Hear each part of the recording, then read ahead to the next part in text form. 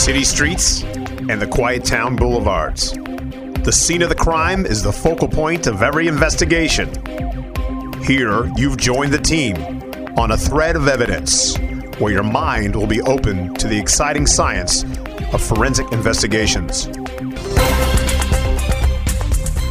In 1979, Kenneth Bianchi was arrested and charged with a dozen murders of young women in California. Bianchi managed to persuade several respected experts, while under hypnosis, that he had an unpleasant alter ego named Steve. He said it was this Steve that had committed the horrendous crimes he was being charged for. Now, this had a lot of implications. If the expert's diagnosis of multiple personality disorder was allowed to stand, Bianchi would be able to plead not guilty by reason of insanity and would be unable to give evidence against his co-accused, Angelo Buono. But investigators were skeptical, so they brought in yet another psychologist, Martin Orn, who was an expert in hypnosis. Told by Orn that MPD, or multiple personality disorder patients, usually had at least 3 personalities, Bianchi promptly invented another one, whom he called Billy. Bianchi exaggerated his confusion at seeing the evidence of actions committed by Steve, such as the removal of filter tips from cigarettes during a previous hypnotic interview. Interestingly, a police search of Bianchi's house turned up textbooks on psychology, behavioral science, hypnosis, and police procedural law. He had also viewed the movies Sybil and Three Faces of Eve, both movies that were very popular and dealt with multiple personality disorder. As it turns out, Bianchi had taken the name of his alternate personality, Steve Walker, from that of a psychology student whose identity he had faked earlier in order to obtain accreditation. While Orn and the police were never fooled, several experts had been. Sentencing Bianchi, the judge said, "In this, Mr. Bianchi was unwittingly aided and abetted by most of the psychiatrists who naively swallowed Mr. Bianchi's story, hook, line, and sinker." Welcome to Thread of Evidence. I'm Dr. Joni Johnston, a forensic psychologist, private investigator, and your host for today's show on malingering. I am delighted to welcome today's guest, Dr. Barry Rosenfeld. Dr. Rosenfeld is a professor at Fordham University, where he teaches in both the psychology and law departments. He is board certified in forensic psychology, conducts research related to torture and the mental health of refugees and asylum seekers, has served as an international human rights consultant and expert witness in several high domestic cases. He's going to help us answer some questions about faking mental illness, or what we psychologists call malingering. Welcome to the show, Barry. Thank you. Happy to be here. So, Barry, how would you define malingering? Most of our field defines malingering as deliberately exaggerating or feigning symptoms for some kind of what we would call secondary gain. That secondary gain, that's a pretty broad term, so that can be anything ranging from money or drugs or avoiding some kind of duty like military service to avoiding prosecution for serious criminal charges. But there's got to be something external that the person wants by pretending to have some kind of symptoms. So how common is it? Yeah, that's a challenging question. One of the things I tell my graduate students on usually the first day of class is that the answer to almost all difficult questions is it depends. The higher the stakes go up, the more common malingering is. I virtually never see anybody who's malingering mental illness when they've been arrested for jumping the turnstiles on the New York City subway or shoplifting a $5 item from a convenience store. On the other hand, you have a triple homicide charge, the chances of malingering are pretty high. If you're involved in a serious civil lawsuit where there's millions of dollars at stake, there's a pretty significant incentive to malinger. So, best estimates are anywhere from 2 or 3% to 30 or 40%, depending on the circumstances. So it sounds like the circumstances really do play a role. I mean, it would seem like, for example, if you're facing the death penalty, there would be a huge incentive.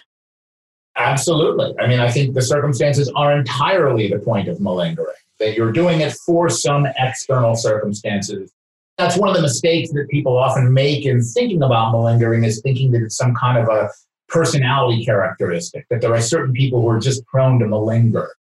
Now, Barry, what about personality? I mean, are there certain personality disorders, for example, that might tip the scales in terms of someone being tempted to malinger? I guess I would say not really. I mean, there's a small increase in malingering in people who have an antisocial or psychopathic personality disorder, but not really. I think that the point of thinking about malingering as something externally driven is that any of us can be motivated under the right circumstances to malinger. So you really think it's more of a situational issue driven? Yeah. I think many people who we would think of as honest, law-abiding citizens are motivated to exaggerate a little bit if, they think they're going to get more from an insurance company, for example. So what are the most commonly faked illnesses in your experience?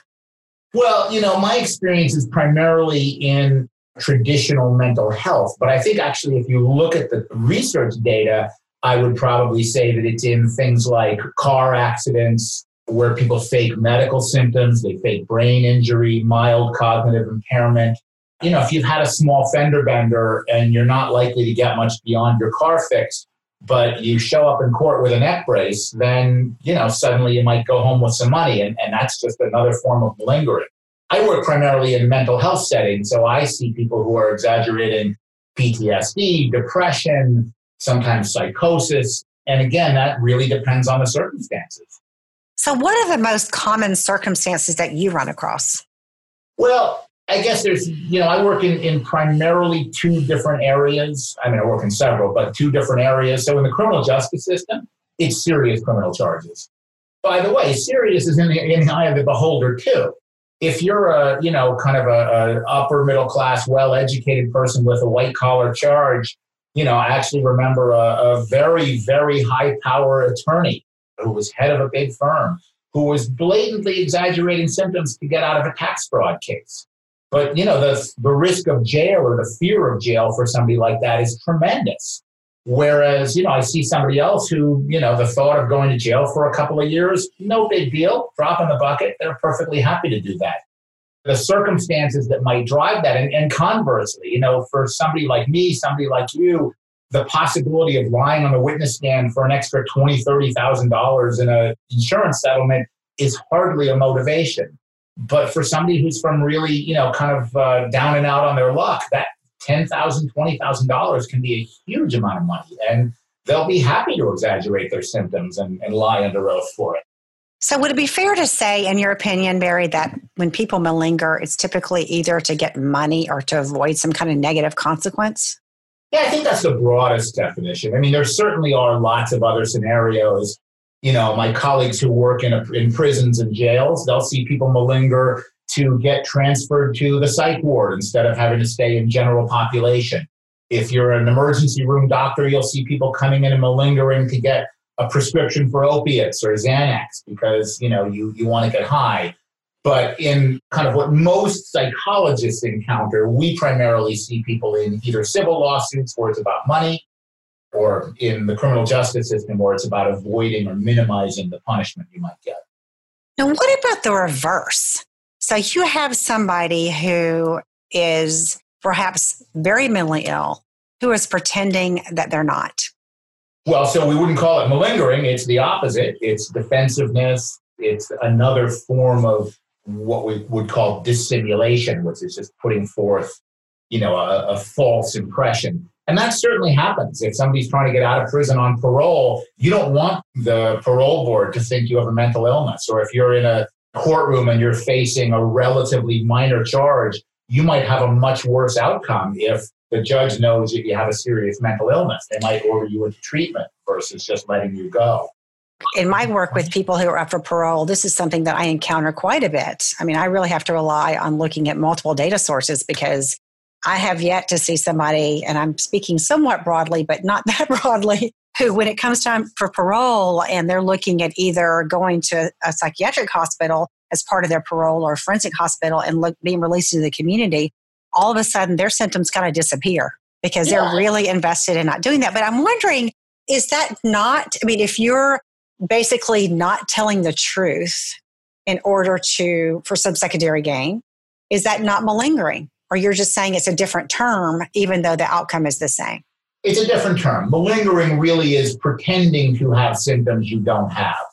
Whereas denying symptoms that you genuinely do have, it's really just denial, right? I mean, we have a lot of other fancy words we can use for it, but that's really just denial or defensiveness. They are flip sides of the same coin.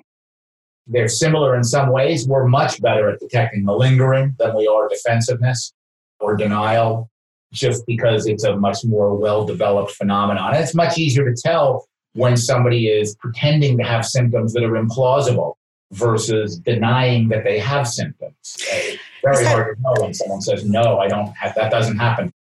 But Barry, how do you typically get involved in these cases?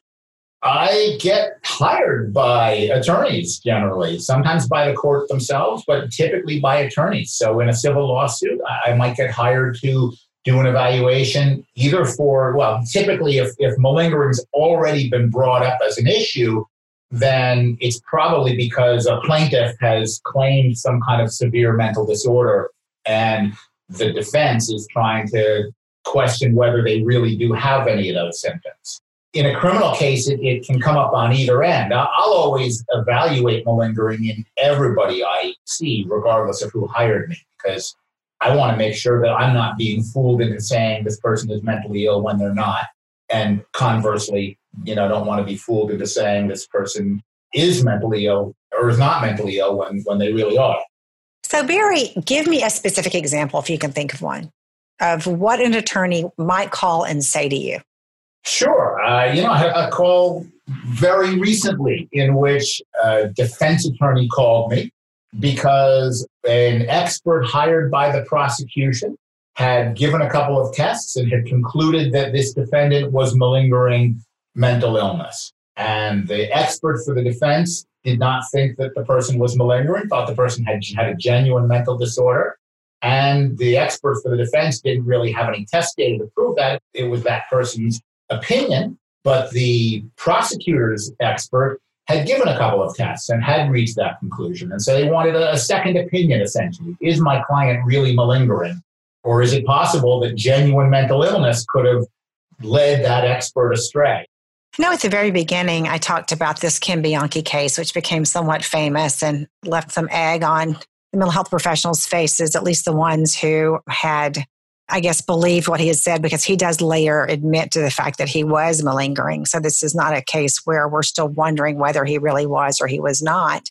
And I'm wondering, in your opinion, what are the most common mistakes that evaluators make that might leave them perhaps to either conclude that somebody's malingering when your opinion is they're not, or the opposite? You have somebody who manufactures these symptoms and people are kind of going, yes, he's clearly malingering or he's clearly got a mental illness. And then you evaluate him and kind of go, or her, and go, no, this person is malingering.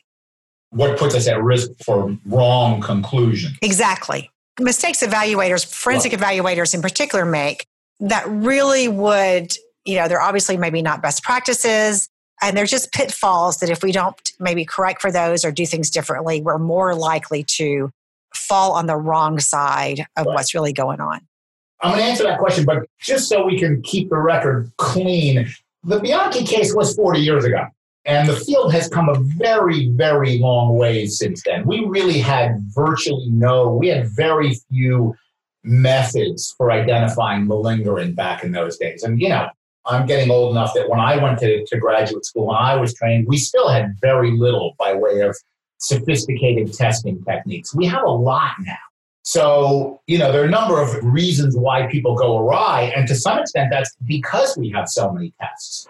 It's very hard for a lot of experts to really keep track of which tests are better and worse under which circumstances. There are some tests that are kind of complicated. So it's hard for some people, some experts, and I'm putting experts in quotes, I guess, here, because I think it really is incumbent on us to know the tests that are out there and to understand them. But there's a lot of experts who are not particularly strong in that area, and they don't really understand what the data that they're relying on really is about. And so they might get a computer printout that says that this might be exaggerated. We use a test called the MMPI, which you're obviously familiar with. And you can get a computer printout from the MMPI that will say, this is an invalid profile. and then it'll give a couple of boilerplate statements that imply that the person may have exaggerated their symptoms. And that's a test that, where that threshold is a very equivocal one. So you will get people who are genuinely mentally ill that fall above that threshold, and the test says they're faking symptoms. And you'll get people who are below that threshold who are doing a good job of faking symptoms, but the test says, no, this is perfectly valid. Another thing that I run into, I guess more than I would like, is when I see professionals sometimes who are not looking for secondary sources. They're not talking to friends or family members, and they're kind of taking what that person says at face value.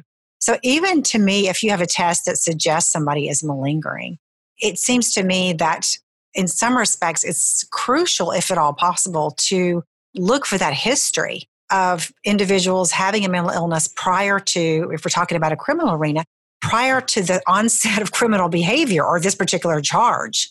Because I do see that still quite a bit, where you have an individual who even does psych testing, but they're not looking to see is the person's history, their psychiatric history, their behavioral history, their functional history, really matching up with what they're presenting now or what they're saying now. Yeah, and that's certainly an important aspect of the overall evaluation. It's one of the reasons why we're never going to just take a test and say, well, this person got a score of X, and therefore my conclusion is that they have this disorder or they don't have this disorder. But, to go back to your original question about places people go awry, besides just not doing a thorough enough job, I'll see people give too many tests. They'll give 12 or 13 tests, and each one has a risk of error. And then they'll say, well, look, 3 of those 13 tests say the person's malingering, therefore they must be malingering. When obviously the more tests you give, the higher your risk of a false positive on any one test is going to be. You would think with 13 tests, you'd find something somewhere, right? Yeah, but people should understand that. But you don't always see that. Culture is another big issue, by the way, because, that these tests are typically developed and tested primarily on North Americans, often on college students. And so my student and I actually just published a paper where we showed much higher rates of error on a fairly common test in Latin American countries. And there was a direct relationship between the educational and kind of development level of the countries. The less developed, the greater the risk of error. So once we get away from kind of mainstream Western culture, our tests that we rely on pretty heavily can get much more tenuous. And a lot of people don't recognize that. They'll just translate a test on the fly and say, this is the score. One of the things I want to talk about when we come back after our break in a few minutes, I do want to kind of delve into the actual how you evaluate somebody for malingering. But I think it might be important to distinguish between people who are maybe not telling the truth or feigning symptoms because there's some external gain, like getting money or avoiding jail time or whatever, and people who are feigning symptoms for more internal reasons. And so maybe you can help us understand the difference there. So somebody, for example, who has Munchausen syndrome or somebody has a factitious disorder, help us understand the difference there. Yeah, so a factitious disorder, Munchausen syndrome being an example of it, that's basically not identifying any external gain, right? We think the person is exaggerating symptoms, but they're doing it because they want people to perceive them as sick. They want to be taken care of. They want some kind of an internal gain. They want attention. Where that gets murky is when, if we're working in an area where there is an external gain, how in the world can we determine that that wasn't a motivator? Sometimes you'll see a long history of this symptom presentation, and that seems to be the driving force. Or sometimes you'll see, I actually remember a case many, many years ago now, frightening to think about how long ago, but of somebody who was ostensibly paralyzed in a wheelchair, paralyzed for several years following an automobile accident, had seen all these doctors. The doctors kept saying, there's nothing wrong with you. You should be able to walk. We can't figure this out. This is somebody who was in his mid-30s, had a young child. The wife was basically taking care of him because he was essentially a paraplegic, wheelchair-bound, and couldn't get out of the wheelchair. Everybody thought it was driven by a desire for some kind of a secondary gain. He wanted the insurance benefits, but there was no evidence that he wasn't genuinely wheelchair-bound. And actually, under a sodium amytal interview, so essentially a medication that's kind of like being really drunk, on videotape, he got up and walked out of the chair. When we showed him the videotape, he started sobbing and saying, how did you fake that? Why would you do that to me? And watching his wife who had been taking care of this guy for years, was devastated watching this. That's an example of somebody who seemed to clearly have what back in the Freudian days we would have called a conversion disorder. But it's pretty rare. I mean, I've seen a handful of those cases in 25 years. Normally, when somebody's in the criminal justice system, there's just no way to say in many cases that it's not the external gain. And so, we might not know what the external gain is, but it's typically going to be driven by something tangible. I can think of a situation. I've done some work in Munchausen by proxy, and that's certainly a situation where things can become very blurred. Now, of course, it's a little bit different because oftentimes in these situations, it's a parent who's kind of lying or faking symptoms in a child. Right. But I will see sometimes cases where there's the whole attention seeking, the martyr mom who's got this sick child and she's getting a lot of praise and attention from doctors. And at the same time, they're getting taken on Make-A-Wish Foundation trips. They're being given a Habitat for Humanity house. They're getting donations for these certain illnesses. And I think it can become very blurry. And I think there are situations where maybe it's not either or it's both. Yeah, I mean, it's sometimes very hard to know what that external gain is. And so, we might be a little too quick at times to say, well, no, I think it's internally driven, just because we haven't been able to figure out, or we don't think that the external gain is sufficient. But, as you said, that Make-A-Wish Foundation trip, that can be a big reward for somebody. And there's certainly other tangible rewards from having that sick role and having people around to take care of you or to help you or to feel badly for you. Expectations for work and the kinds of things that you need to provide in other settings can all be essentially put on hold. It's hard to know what that external gain is, but again, we do know that it happens. It's a far less common phenomenon than malingering for some tangible benefit. We're going to take a quick break, and when we come back, I'd love to start talking a little bit about the specifics of how we do evaluate as forensic psychologists these kind of cases and how complicated they are and the tools that help us sort these through. You are listening to Dr. Joni Johnston and Dr. Barry Rosenfeld on A Thread of Evidence. Our show today is on malingering. We'll be back in just a moment.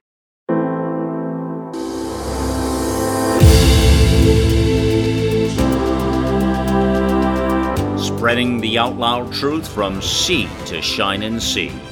AmericaOutloud.com is the voice of liberty and justice for all. The goal is to deliver a message of truth, inspiration, and hope to the world, to unite people from all backgrounds and beliefs in an effort to advance humanity. We are the vision of the voices. Welcome to the new era in communications, America Out Loud Talk Radio.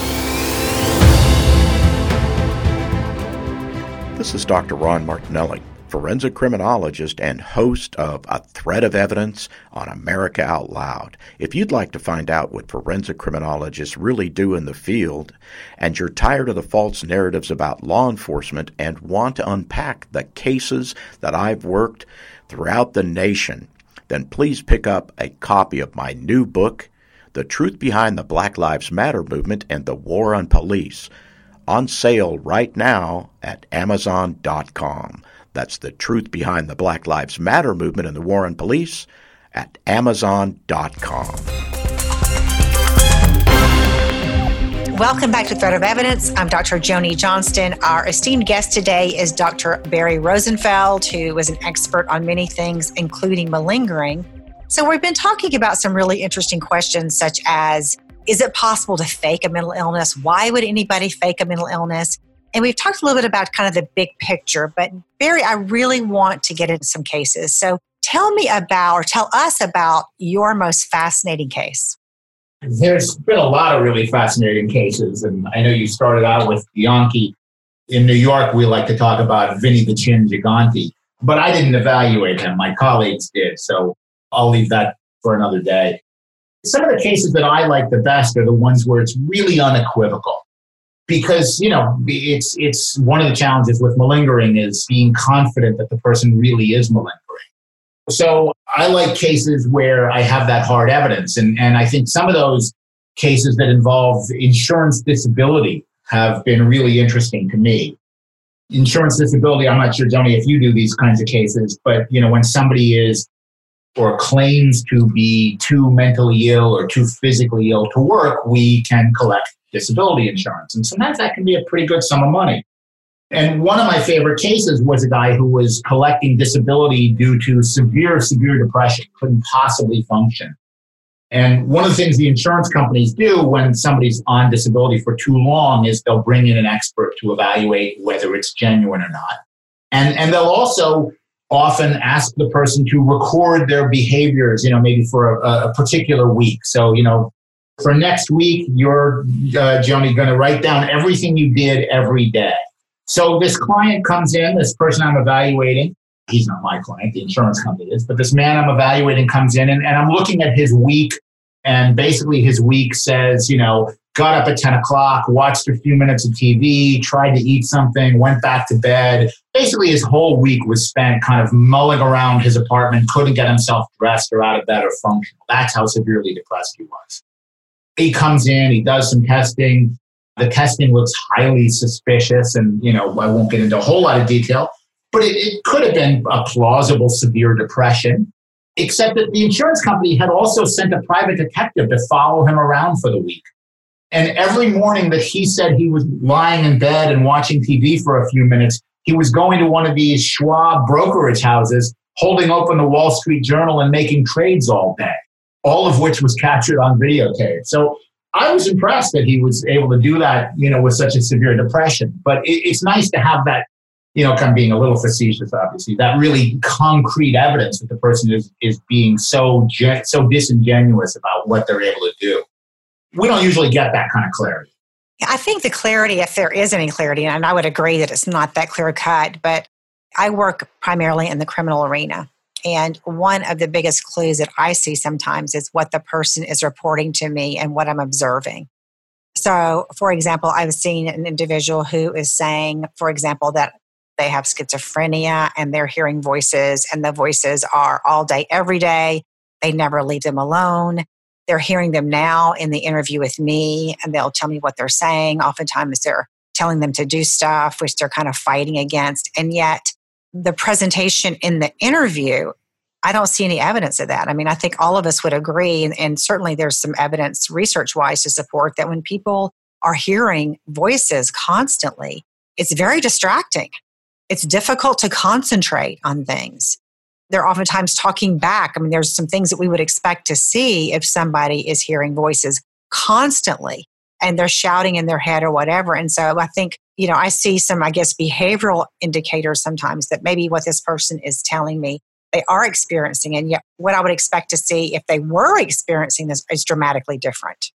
Yeah, I mean, that's certainly a big red flag when we're given a presentation that seems implausible, given what the person's reported.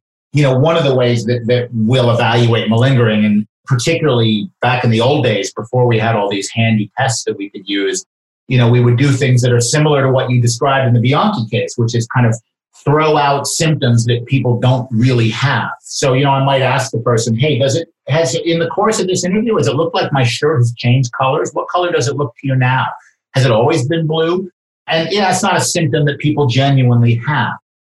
And so, sometimes fishing for some symptoms like that, it's not uncommon for me to turn to someone and say, well, so the visions that you see, do you see anybody in the room with you right now? How often have you seen somebody who is feigning schizophrenia?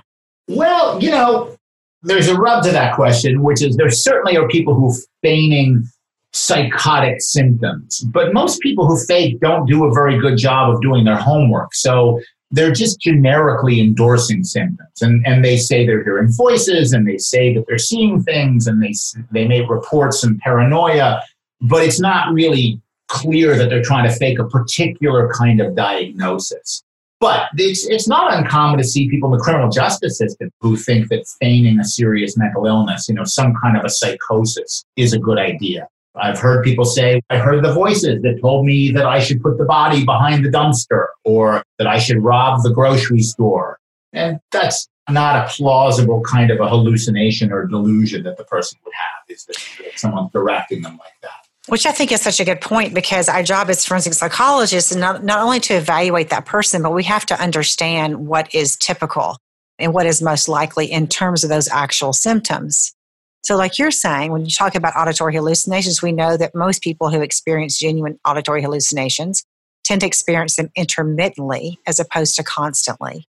Not everybody typically responds to every command to hallucinations. We have to have that kind of baseline of what is most likely from a research standpoint and a clinical standpoint to be that presentation. And then we can kind of weigh how this person is presenting him or herself against that kind of baseline. Yeah, and that's what makes evaluating those kinds of claims in some ways the low-hanging fruit, the easy ones.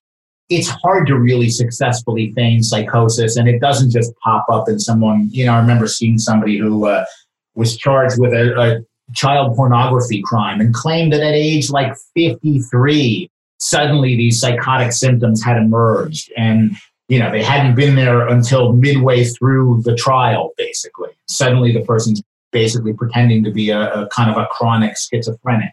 And that's just implausible. But that's a pretty unusual presentation in my clinical work. I don't do that much work where I see those sorts of presentations, partly because serious criminal charges is the only time when that's going to be really helpful.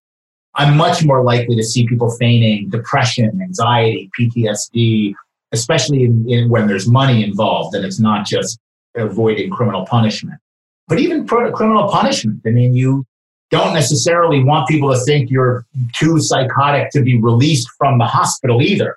You want to be just crazy enough that you can get away from your charges, but also then be released. And I think if somebody's done their homework, they realize that if they're seen as being really seriously mentally ill, they might be locked up just as long or longer following an insanity defense. That's a very good point. And I think you're right. I think it does become kind of being caught between a rock and a hard place, because you're right. If you're facing serious criminal charges and potentially long prison time, there might be a very clear external motivator to be as psychotic as possible, particularly around the time of the crime. And I think that's a very important point that you make, is that command hallucinations do sometimes tell somebody to do something, but typically they don't only tell the person to do some criminal behavior, especially a specific criminal behavior, or how to get away with it, or those kind of things. I think is certainly kind of a red flag when we're looking at malingering. I do sometimes, though, see Barry in a prison setting, and these are mainly individuals who are hoping to get SSI when they leave. Yeah. The external gain has changed. They're now thinking they're going to get out of prison, but they're looking to get some disability benefits. And sometimes those are legitimate benefits that they probably need to get to function. But other times I think they've kind of learned the system inside the correctional facility, and now they're seeing getting these benefits as a potential, way to sustain a living on the outside. And I do see sometimes individuals who will try to manufacture these psychotic symptoms. And some of them are relatively sophisticated, I think, because they've been in the mental health system in prison, and they've been in the crisis unit. Maybe they've been at DSH, which is a forensic hospital, and they've gained some information about how to do that. Yeah, and that's a big bonus for somebody who's trying to fake, is knowing what the genuine symptoms look like. If you've managed to get yourself into a psychiatric hospital, even if you don't have the symptoms, you've seen other people with them. You know how they behave. It's not always that easy to fake some kinds of symptoms. It's very hard to fake mania, in my experience. We just don't have the energy and the hyperdrive that we can go into to try to pretend to be manic. But it's not at all hard to say you're hearing voices, or that to talk about some bizarre beliefs. And, you can do a much more sophisticated job of it when you have that background. So I'm coming into your office. I'm coming in, let's say that my attorney or maybe the prosecutor is saying, I think this person is malingering. The defense is considering an insanity plea. Tell me what you're going to do. Well, I'm not going to tell you the specific test for a couple reasons. One is that I don't want anybody listening to the podcast to go out and start studying up on those tests. But the real reason is that I won't make that decision until you're sitting in front of me.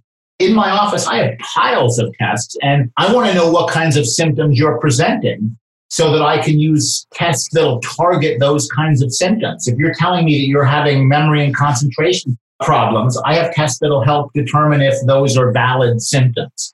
If you're telling me about more psychotic symptoms like voices or visual hallucinations or paranoid beliefs, I've got some tests that'll help identify those. I'm also going to base that partly on how much time do we have? What are my constraints? Can you read and write? Can I give you a written test? So, I've got literally dozens and dozens of tests sitting in my office, and I'll pull out a handful that I think are going to be the best under any particular circumstance. And some of those will be diagnostic tests, because if you are being genuine, I'd like to get something out of it besides, affirmation that you're being honest with me. I'd like some additional guidance. And as you mentioned earlier, sometimes people are actually motivated to minimize their symptoms. So I might want to be watchful for that. But I'm going to pull out a handful of tests, 2 or 3, maybe 4, that I think are going to target the symptoms that are most viable given your presentation. And I certainly agree. I'm not asking you to say, let's go through all the different tests that we could use to evaluate malingering and then show exactly how we would do that. But I think what I was looking for is what information or what questions are you going to ask me about in my symptom presentation, about my background, about my history, that would be, I guess, a launching pad for you to make some decisions about diagnostic tests. Sure. So, I'm always going to start with the history and at least get some background information from you. I want to know how your functioning was before these symptoms came to be and what the history of your problems are. When did you first start to have symptoms? How did they come on? What kinds of treatment have you sought for it? Has any of that treatment been effective? And the answer to those questions will tell me a lot about, is this even a plausible course of illness? I mentioned that example of somebody who at 50-something had started to come up with psychotic symptoms. Well, we know that an illness like schizophrenia, that's typically going to come on sometime in the late teens, early 20s. And schizophrenia has a particular pattern to it. I want to know from your history what that's looked like so that I can start to rule in or rule out diagnoses and then start to think about, well, okay, now are there tests that will help me to determine whether those particular symptoms are plausible? So that history is always going to be a part of it. I'm certainly going to make some observations and do my mental status exam, ask you about specific symptoms, not just are you hearing voices and is there anybody out there that's out to get you, but, what's your mood like? How's your sleep? How's your appetite? All of these, as you know, are going to go towards different kinds of disorders. And that's also going to allow me then to map on, when I use some kind of a more objective test, to map on whether your report is consistent with what the test data should look like or what your histories look like. If you're telling me you've been hearing voices for the last 5 years, and yet, I think I gave you this example of somebody who was working in a high-powered law firm as a lawyer, I don't think you're going to be able to function like that if you're actually having auditory hallucinations on a regular basis.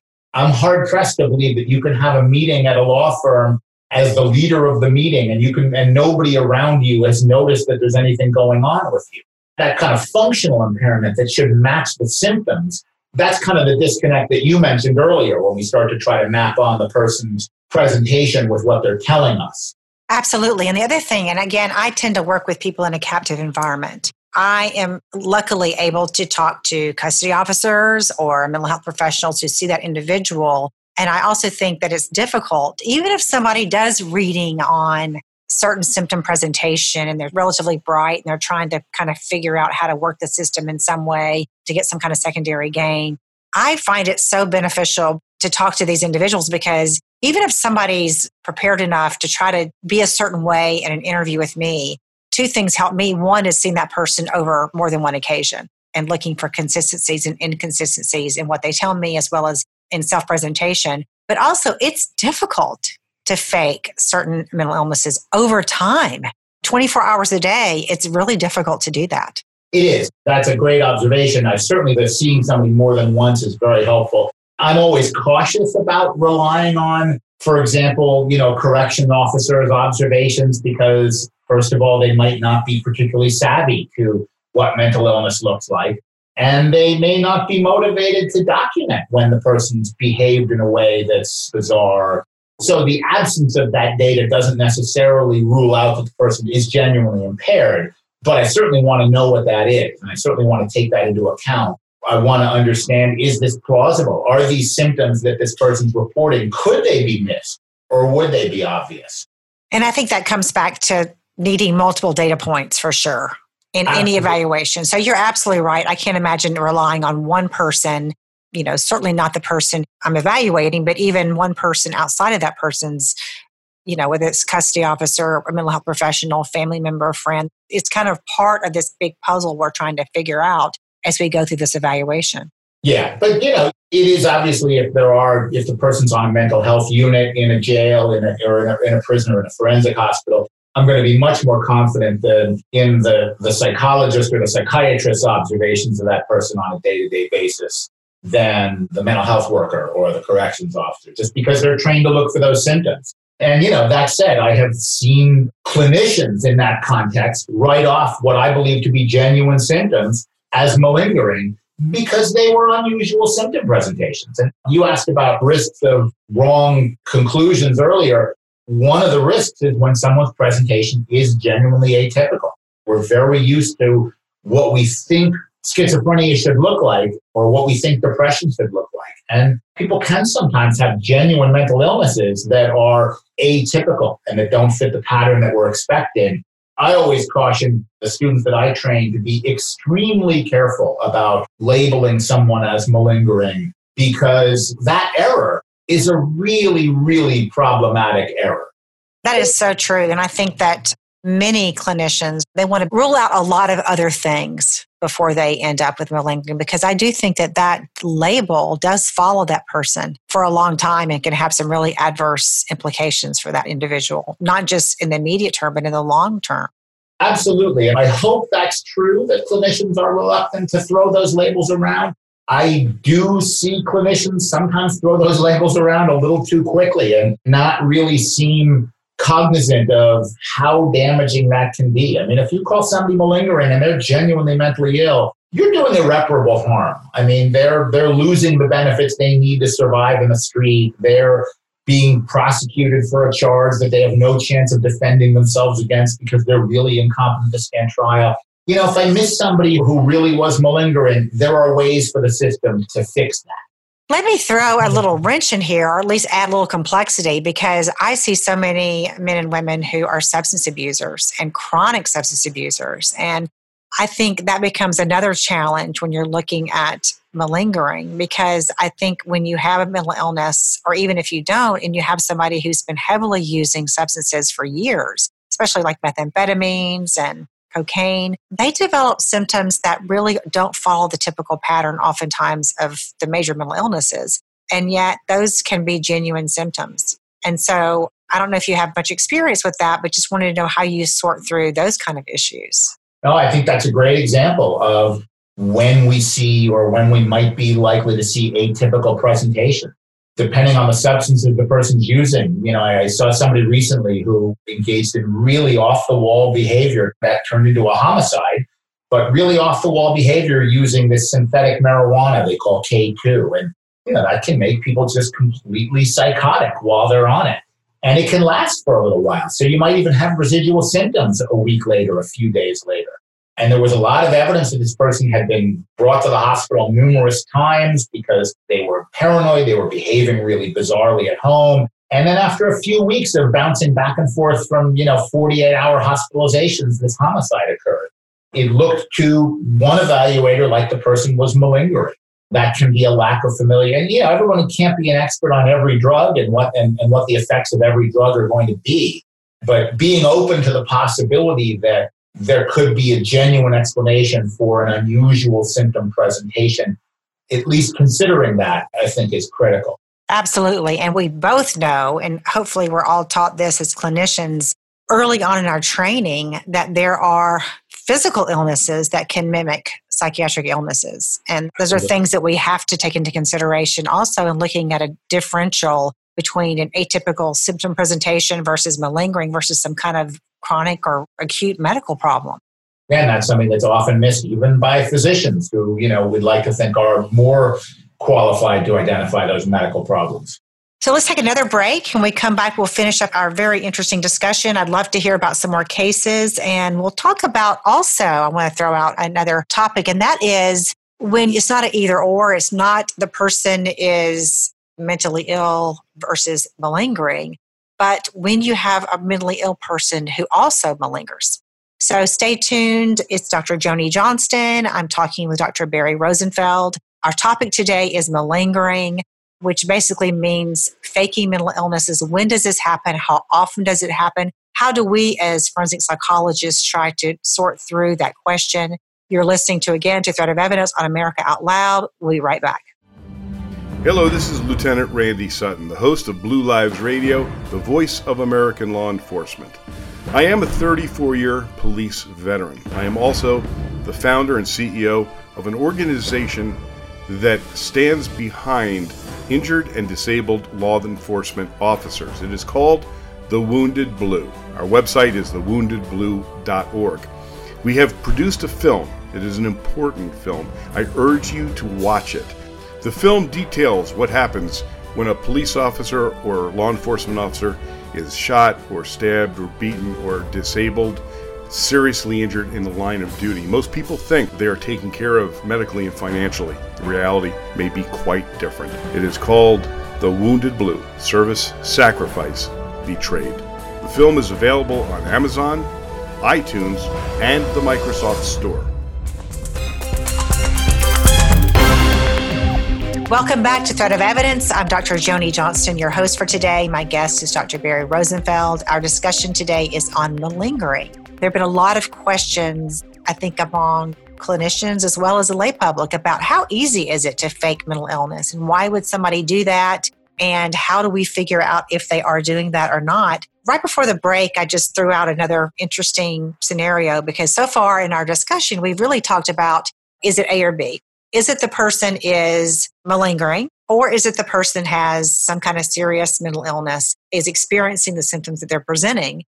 And yet we also know that there are those probably relatively uncommon, but they do happen cases where a person is mentally ill and yet malingering. And I'll throw out an example that I had years ago, an employment law case where this individual had been in treatment for depression for a number of years, kind of off and on, had a documented diagnosis of major depression, recurrent, and yet this person began engaging in an affair with somebody at the office. The husband became suspicious. The husband followed the wife to a hotel room and confronted her later, and she really was just in a panic.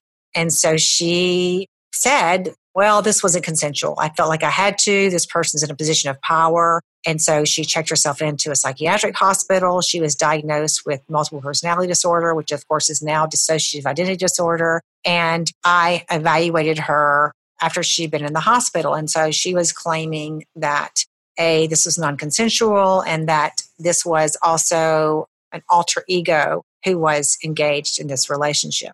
Here you kind of have an interesting scenario, again, where this person has a documented history, and yet now she's claiming something that's completely new. In my evaluation, it became apparent to me that I could find no evidence that this person had any dissociative episodes prior to these events. The dissociation appeared to be specifically and exclusively related to what happened. She did not really want to be involved in this litigation. I think she felt like this was her only way to keep her marriage. I guess I throw that out there because I'm wondering if you have seen situations where you have somebody with some mental illness and yet they're malingering for a different reason. I definitely have seen that many times, and I think there's two scenarios there. One is the person who's, let's say, had a genuine period of maybe it's post-traumatic stress disorder following some terrible event. And they had it for a period of time. They basically recovered, but they're still involved in a lawsuit and they'd like to recover more. So they'd like to continue having those symptoms. It's basically exaggerating how bad the disorder is, or in a disability case where they've had depression, but they'd like to continue collecting disability, even though they're not really depressed anymore.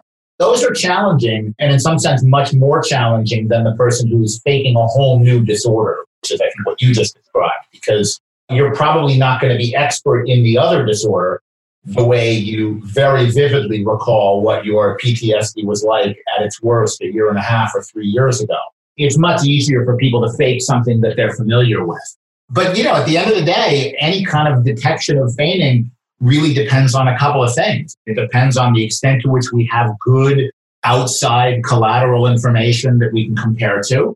And it depends on how badly people overplay their hand. And most detection of malingering, we really rely on people to do not a very good job of exaggerating their symptoms. The good news is most people aren't very good at it. That's where we can end up, in a sense, identifying them. I want to spend the last few minutes talking about, I think, a very, very important issue. That is kind of bringing the responsibility, I think, on us as forensic psychologists to be good evaluators, because along the lines with what you're talking about, that you have somebody perhaps who genuinely had severe symptoms at some point, and perhaps they're experiencing less symptoms now. I also think that there are things that we can do, errors or mistakes that we can do as clinicians or as evaluators that can lead somebody perhaps erroneously to conclude this person's malingering or at least exaggerating. And I think one of those is if an evaluator brings kind of a skeptical attitude from the very beginning into this evaluation, because I've read reports where it genuinely seemed to me the evaluator was so skeptical at the beginning that the evaluee did perhaps exaggerate symptoms, but not in an attempt to maybe get something secondary, as much as to get the evaluator to believe that he or she really had a mental illness. There's absolutely no doubt that evaluator bias is a big problem, and that to some extent, we're much more prone to see what we expect to see. If you are a quote-unquote expert on dissociative identity disorders, you're going to find a lot of people with dissociative identity disorders. If you're an expert on trauma, you're going to see a lot of people with trauma. Some of that's because you ask more questions about it. Some of it's because we've got a bias that we can't fully get away from. On the other hand, I think it's not as common in my experience for people to fake symptoms or exaggerate symptoms because of that bias. I mean, I think that at least, it's hard for me to conclude that I've seen that when I haven't actually witnessed someone else's evaluation. So it's hard to know whether that really was their motive. There certainly are some cases where someone will try hard to convince you that they really are depressed. But to a certain extent, they're still doing essentially the same thing that malingering looks like. It's just driven by a slightly different motive. Maybe not even really, because they want you to conclude that they have this disorder. Very good point. Now, you alluded to the issue of language and culture in the assessment, and I think that is an extremely important topic. So maybe we can end with that. So tell me just your view about how we should incorporate language and culture into our evaluations of malingering, and maybe, I guess, mistakes and best practices, in your opinion.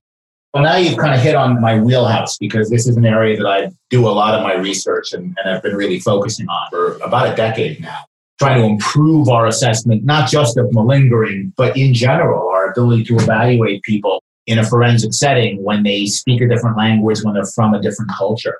And if you go back to some of those questions that I asked, when you asked me, how do we evaluate the person? And I said, we want to get their history. We want to hear kind of what their symptoms have been like. One of the things that I'll do is when someone's from a radically different culture, and I see a fair amount of people like this, I'll ask them, have you encountered other people in your culture that have these symptoms? Have you sought any kind of help for this? Maybe not a medical professional, but maybe a traditional healer. So a lot of when we think about unusual symptoms, those can often be very specific to a particular culture. And more we've identified culturally specific phenomenon that are common, but only common to a certain culture. I always start, if the person's not of a culture that I'm familiar with, by trying to learn a little something about that culture, maybe more than a little something. I need to know something about what are the kinds of experiences people from northern Iraq have or from Somalia have. I want to know what those common symptoms might be if they're out there so I can ask about them. I want to know what the methods of getting treatment might be, because it wouldn't probably be a psychiatric hospital, but it might be a traditional healer who's done certain things. The DSM actually has a really nice section called the Cultural Formulation Interview, and they have a lot of good starting points there. But when we come back to malingering, we've also got to think about to what extent can I trust the test that I'm using? Just because I have an MMPI that I have had translated into Spanish doesn't mean that it's going to be equally valid for everybody from every culture. Spanish isn't a culture to begin with. It's just a language. Somebody who's from rural Guatemala might look very different than somebody who's from the suburbs outside of Madrid. That's really interesting, because if we use, which I think many of us do, information or baselines on what are typical symptoms, typical presentations, typical means of getting treatment, it sounds like in a situation where you have a different culture, those kind of go out the window. We have to relearn that baseline to be effective. How well we can do that is going to vary dramatically.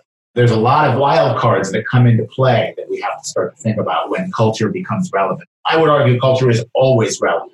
Absolutely. And as we're talking today, I thought a couple of things as we wrap up. On the one hand, I feel like, we've made this even more complicated because we're now aware of things like language barriers or culture or test or norms or those kind of things. But it does, I think, illustrate how far we've come in being better able to incorporate those things and perhaps be better evaluators of malingering.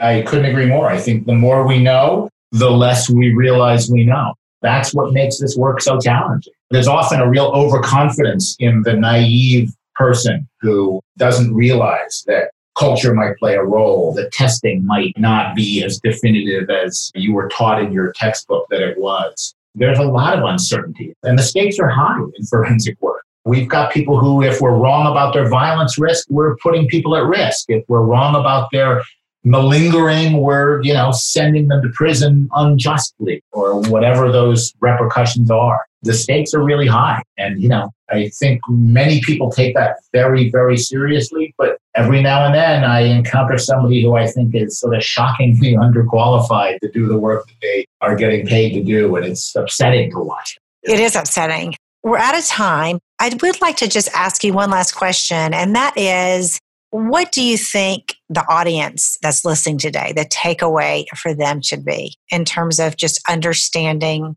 kind of from a layperson's point of view, malingering and kind of where we are? I guess for me, the layperson takeaway is that it's really hard for somebody to fake mental illness. We catch it almost all the time.